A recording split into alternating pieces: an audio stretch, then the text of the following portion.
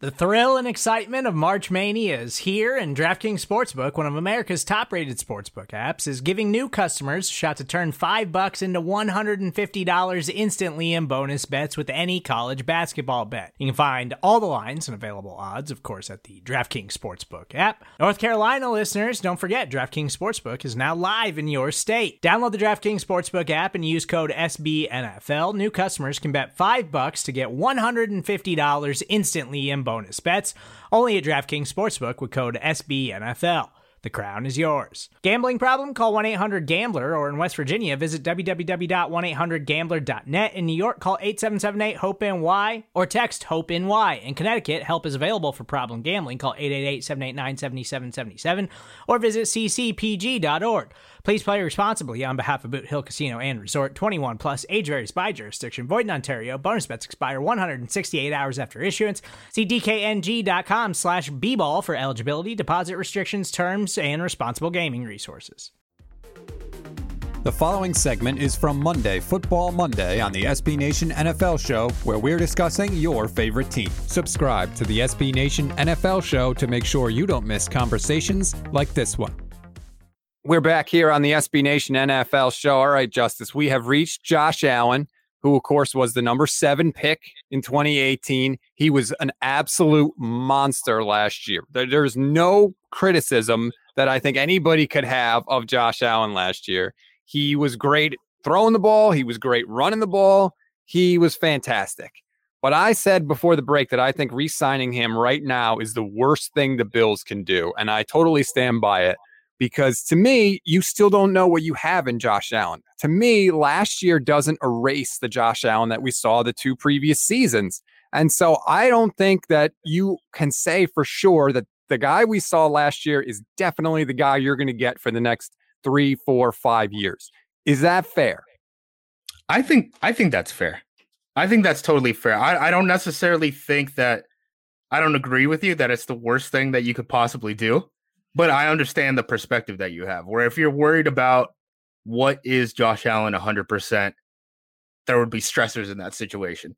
I think the beauty in Josh Allen's game is honestly that there isn't that much consistency.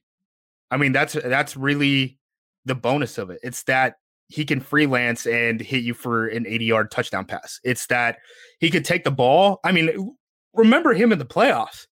Right? I mean, this guy coughs up the ball in some of the worst spots possible. Yes. But he's also making massive plays. Like, he's out there and he's slinging the ball and he's running with the ball. And sometimes it's going to break for him and sometimes it's not. It's really kind of, I'm trying to think like of a player that he's comparable to right now, like Cam Newton, right? Like Cam Newton after they went to the Super Bowl. I think that's the kind of quarterback we're looking at with Josh Allen, where it might not be consistent, but when you can hit the highs and if you can build a team around his strengths, you can do some special things with him. And I think that's what he really brings to the table. He can have incredible highs for sure, but sometimes I feel like being a quarterback is all about the worst thing that you do.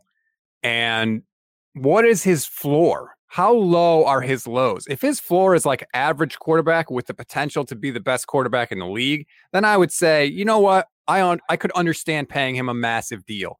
But if his floor is one of the worst quarterbacks in the league, if his floor is 52% completion like it was in his rookie year and 172 yards per game, I can't pay that guy $30-40 million a year. And that's what I'm worried about with Josh Allen. I'm worried that last year was a career year, the best year we'll ever see. Think Joe Flacco in the 2012 playoffs with the Ravens. And then really the guy that we see after the deal gets signed is the guy we saw the first 2 years in the league. And if you do that and you're the Bills and you give that guy 30-40 million, you are going to be crushed for a couple of years because it's going to take a lot to get out from under that. I think the thing I would be worried about the most if I were in the Bills front office, right, is what happens when Daboll leaves. Because Daboll should have been a head coaching candidate. Once the Eagles and the Texans job were the last jobs open, once Staley took the Chargers job, he basically pulled himself out because those jobs were so bad, right? And he just said, hey, all right, I know I should be a head coach, but I'll wait until 2022 and just wait for my next opportunity because the Eagles and Texans are just crap shows right now. they do a lot of innovative stuff on offense that I don't think people understand. Like they run fullbacks in the shotgun, right? Stuff that you just don't see at the NFL level that happens in the college level. And they're able to run ISO from the shotgun. And then you look at them in the playoffs and they're basically not running the ball in some games, right? Like they're doing a lot of interesting stuff, and Daboll's really gotten to that firsthand look at the college level innovation and brought that to Buffalo. What happens when he leaves?